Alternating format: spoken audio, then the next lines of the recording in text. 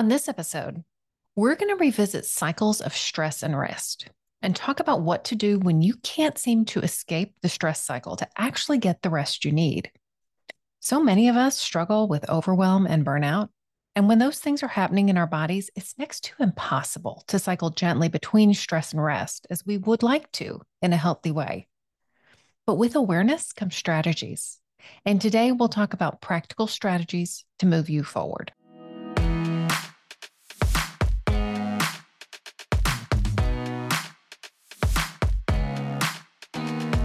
Welcome to Not Your Mama's Midlife Podcast with Stephanie Lee. On this show, we're going to talk about the experiences of high-achieving women and men across industries and lifestyles who are at about the midpoint of their careers and are no longer satisfied to let life happen to them.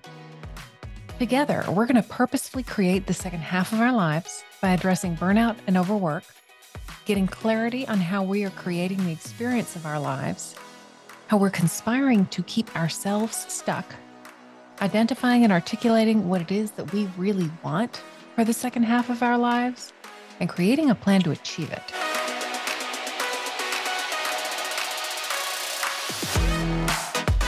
If you'll indulge me briefly, I want to revisit a concept that we talked about last year and share with you my updated thinking on the topic.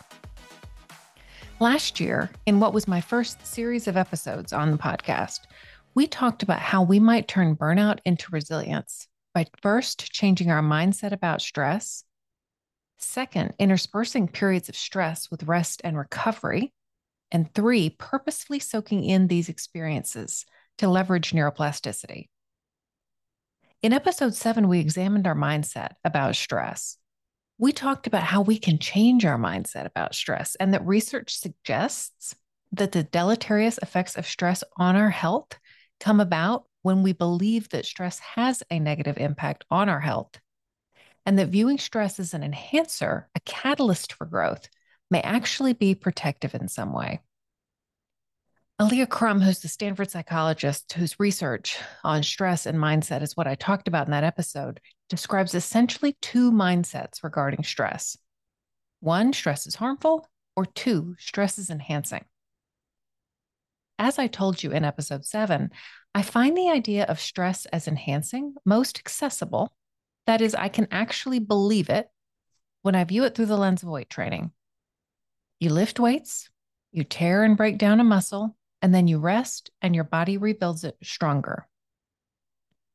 Importantly, it requires both the tearing down of the muscle and the rest for the increase in strength to occur. Stuhlberg and Magnus in the book Peak Performance examined what makes high performers across domains, athletes, entrepreneurs, creatives, different from the rest of us. In this book, they coined the term growth equation, where growth equals stress plus rest. And they outlined the following steps to the equation.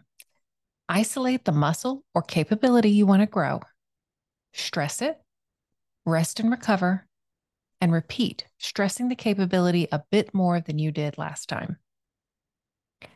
It's pretty easy to see how this might play out for athletes. If you're working to improve your 5K time, you can identify that as your goal, engage in training to increase your race pace, rest and recover between trainings, and repeat as your fitness increases. But according to Stuhlberg and Magnus, the same pattern is evident in creatives. They cite the work of Mihaly Csikszentmihalyi. I think I'm pronouncing that correctly based on what I could find on the Googles, but you'll have to check me out there. Certainly the spelling is in the show notes.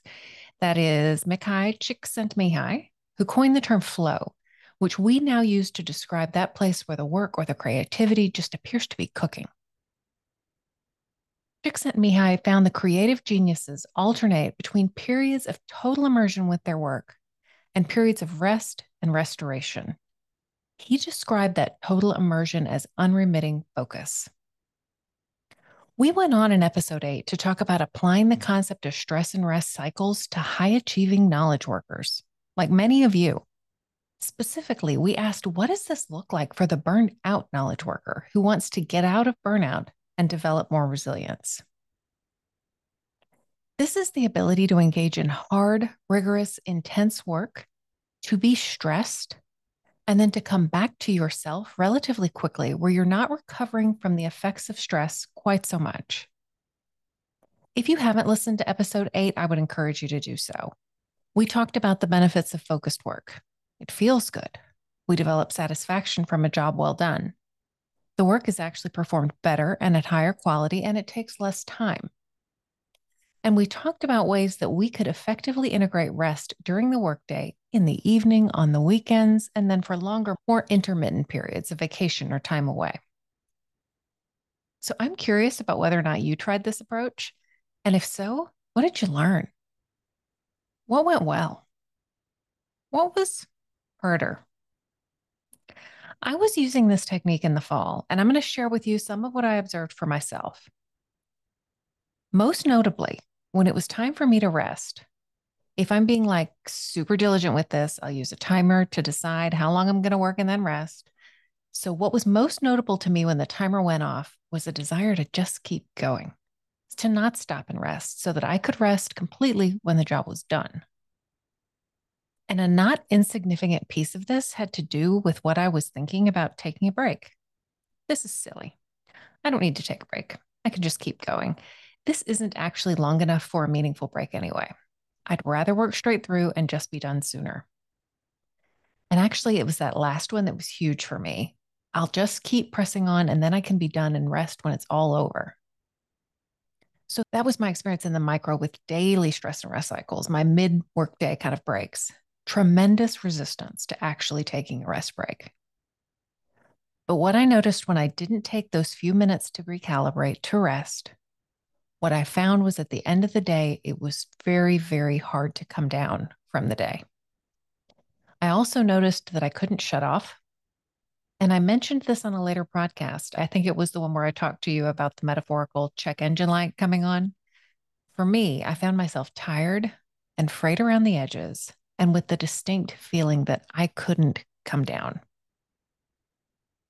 Basically, I was having a challenging time with stress and rest cycles because I was having a hard time exiting the stress cycle, both in the macro overall, which led to the check engine light episode, and in the day to day of working for a period and taking a break, with the smaller incidents of not taking a break during the day leading to the larger fatigue and feeling it resulted in the overall.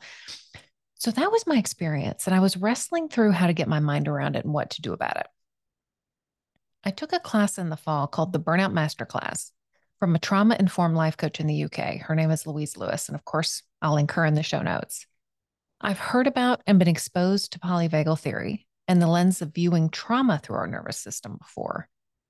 But the way that Louise explained in her course, viewing burnout through the lens of the nervous system, really hit home to me, and I suspect that it will for you too. Now, I'm a student of these concepts, and by no means do I have expertise. Typically, I like to share things with you that I feel like I have some mastery of, but that's not really the case here. I'm punching a bit above my weight class. That said, I would encourage you to access Louise's resources, as well as resources from Deb Dana and Steve Porges, all of which are going to be linked in the show notes, that will provide you with a deeper understanding of these concepts. And please do forgive me if I misstate something. But we're going to look at burnout through the lens of the nervous system. All of you are likely familiar with the parasympathetic and sympathetic branches of the peripheral nervous system. As a reminder, we talk about parasympathetic as the rest and digest system. This is what calms us down, calms our breathing, and lowers our heart rate. This is where we're functioning from when we're in complete safety. In polyvagal theory, this is simply referred to as our ventral vagal system, or simply safe and social. And it shows up when we're safe and in connection with other humans. And then there's the sympathetic branch of our nervous system, also thought of as mobilization. And this is where we work, we get things done, we get up and go. I think here about the work of Aaliyah Crum and Kelly McGonigal's book, The Upside of Stress, in this light. We might think of this as our tend and befriend system and also our fight and flight system. And when fight and flight, it may look like anxiety or panicky sensations, an inability to be still, feeling of being on the hamster wheel, unable to get off, maybe prone to anger or irritability, unable to sleep, unable to settle down. Sound familiar? A healthy, regulated nervous system goes up into sympathetic to get things done and then fairly easily returns to parasympathetic for rest. Basically, what I suggested for you as a way to cultivate resilience and what is represented in stress and rest cycles.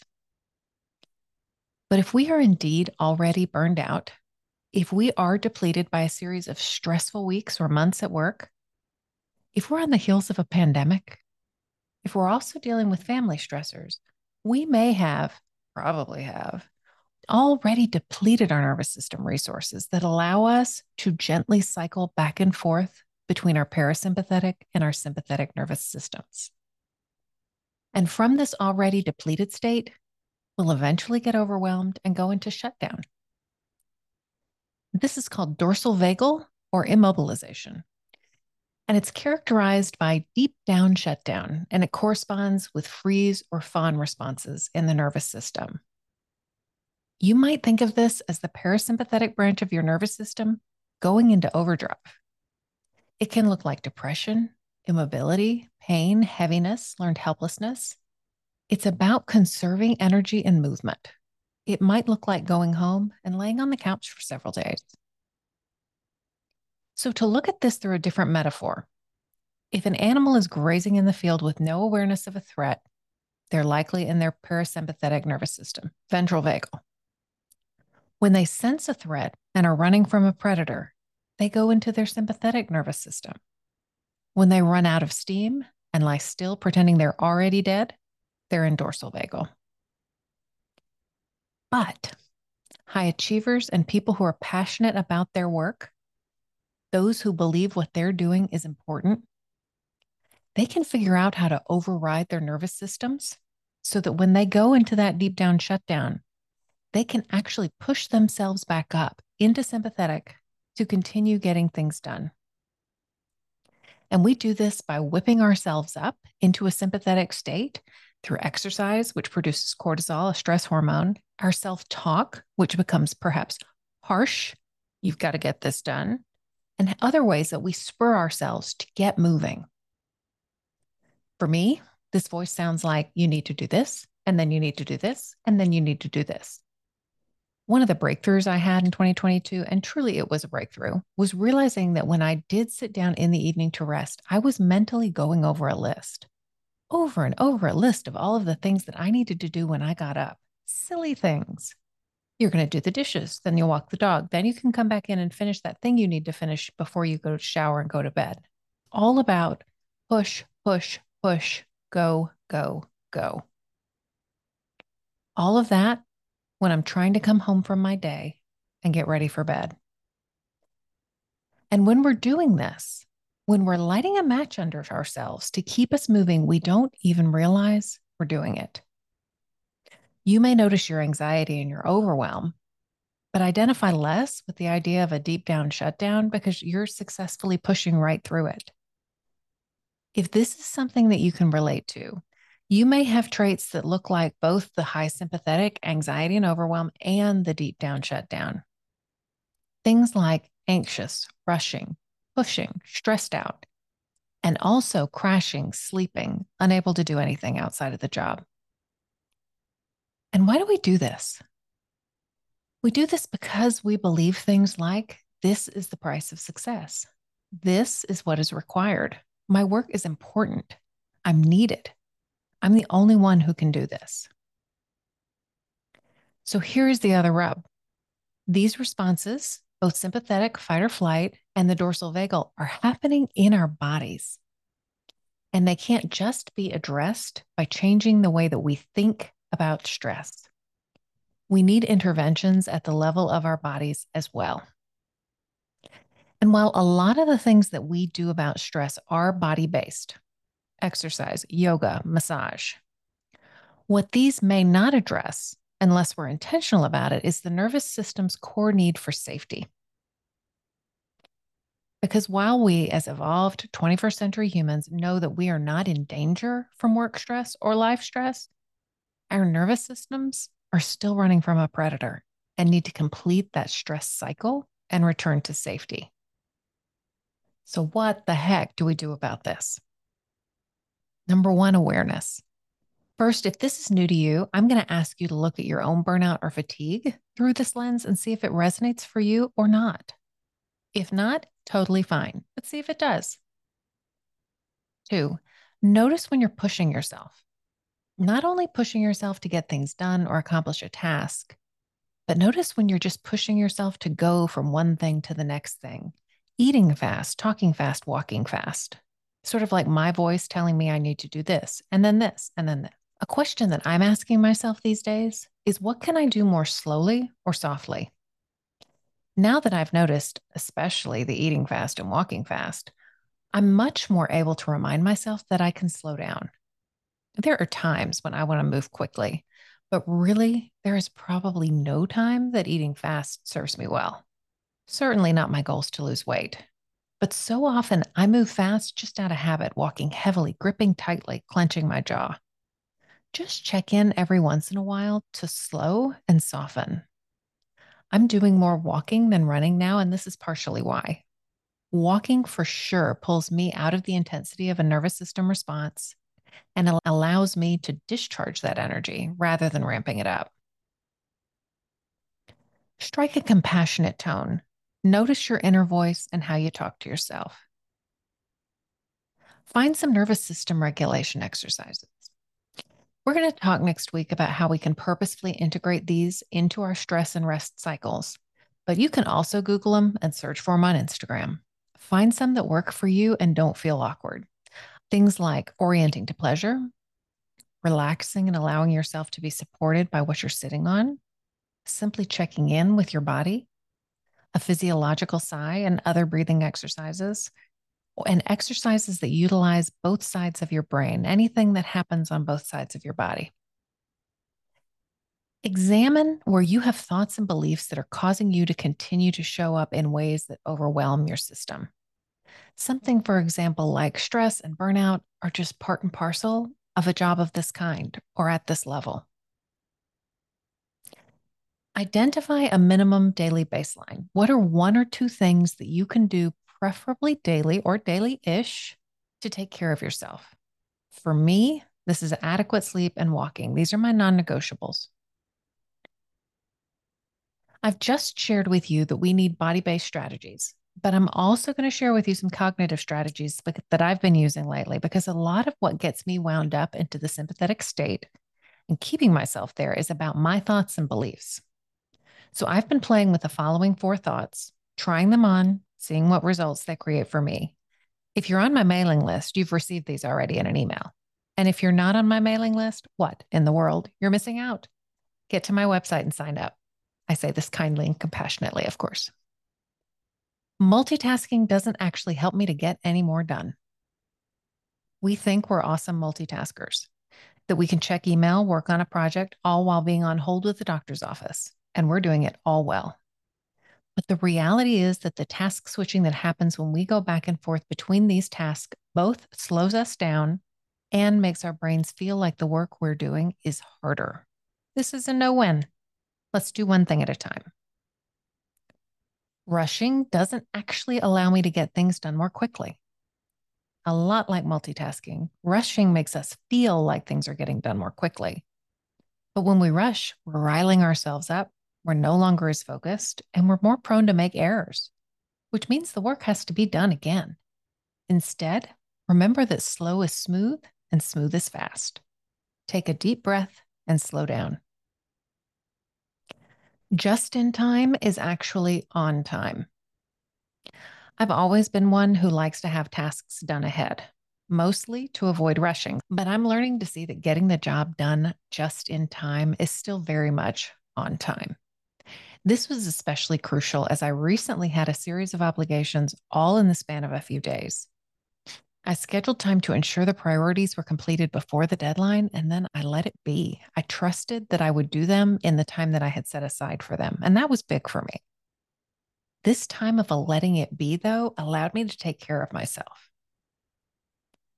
And my last rule, my new thought I'm trying on, it isn't actually all supposed to get done.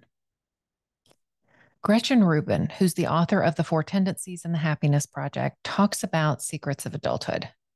My own secret of adulthood is the idea that it isn't all actually supposed to get done.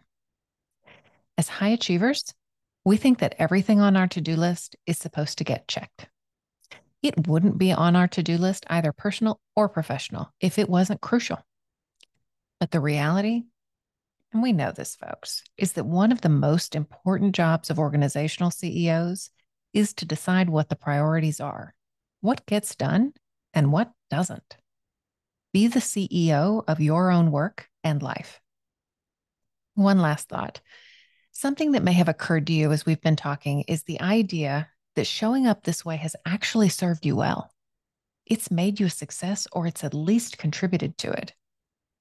For sure, I relate to this entirely.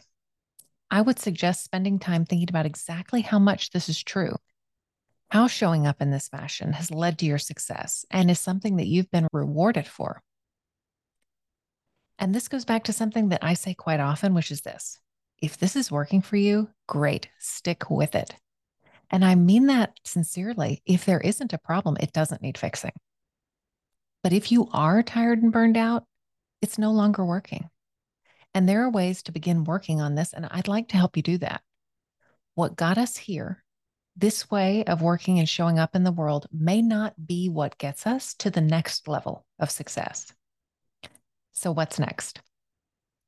On next week's episode, we're going to revisit stress and rest cycles through this lens, integrating more body-based and nervous system-informed strategies to assist us with moving from the sympathetic nervous system, or even the deep down shutdown state, into a healthy, regulated state where we can cycle gently between sympathetic and parasympathetic in a way that supports our goals.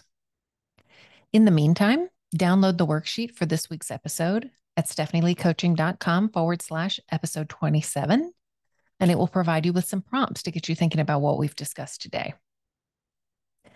And if this work lights you up, you may be a candidate for one of the one-on-one coaching packages that I'm opening up this month. Coaching one-on-one with me offers you the opportunity to truly invest in yourself and the creation of the second half of your life. We'll uncover how you're keeping yourself stuck. We'll look at patterns that you have that are creating burnout and overwhelm and what to do about them so that you can even have the energy to think meaningfully about your life. We'll take a look at the story that you tell about your life and see where it's serving you and where it's not. And where you want to, we'll rewrite it together. We'll clean all of the junk out of the way so that you can get clear about what it is you want for the second half of your life. We can't go after goals we don't know we have. We're going to figure out what the things you want really are. I'm only offering a few of these one-on-one coaching slots. All of them are going to be a weekend afternoon. We'll do 24 sessions over the course of 6 months. Now, if this sounds like exactly what you need to wake up to your life, let's get to work. Go to my website at stephanieleecoaching.com. I have some slots reserved through the middle of January for discovery calls. These are going to go quickly, so if this is something you're interested in, go ahead and sign up. If the times on my calendar don't work for you, let's chat. Email me at hello@stephanieleecoaching.com and we'll find a time that does. Thanks for sticking with me through the 27th episode of Not Your Mama's Midlife Podcast. And I do hope you'll join me back here on your favorite podcast player or YouTube for our next episode. Wherever you listen, please do like and subscribe. Tell your friends. And if you're enjoying it, leave us a rating on Apple Podcasts. It really helps others find the show. Have a great week, and I can't wait to chat with you again soon. Bye.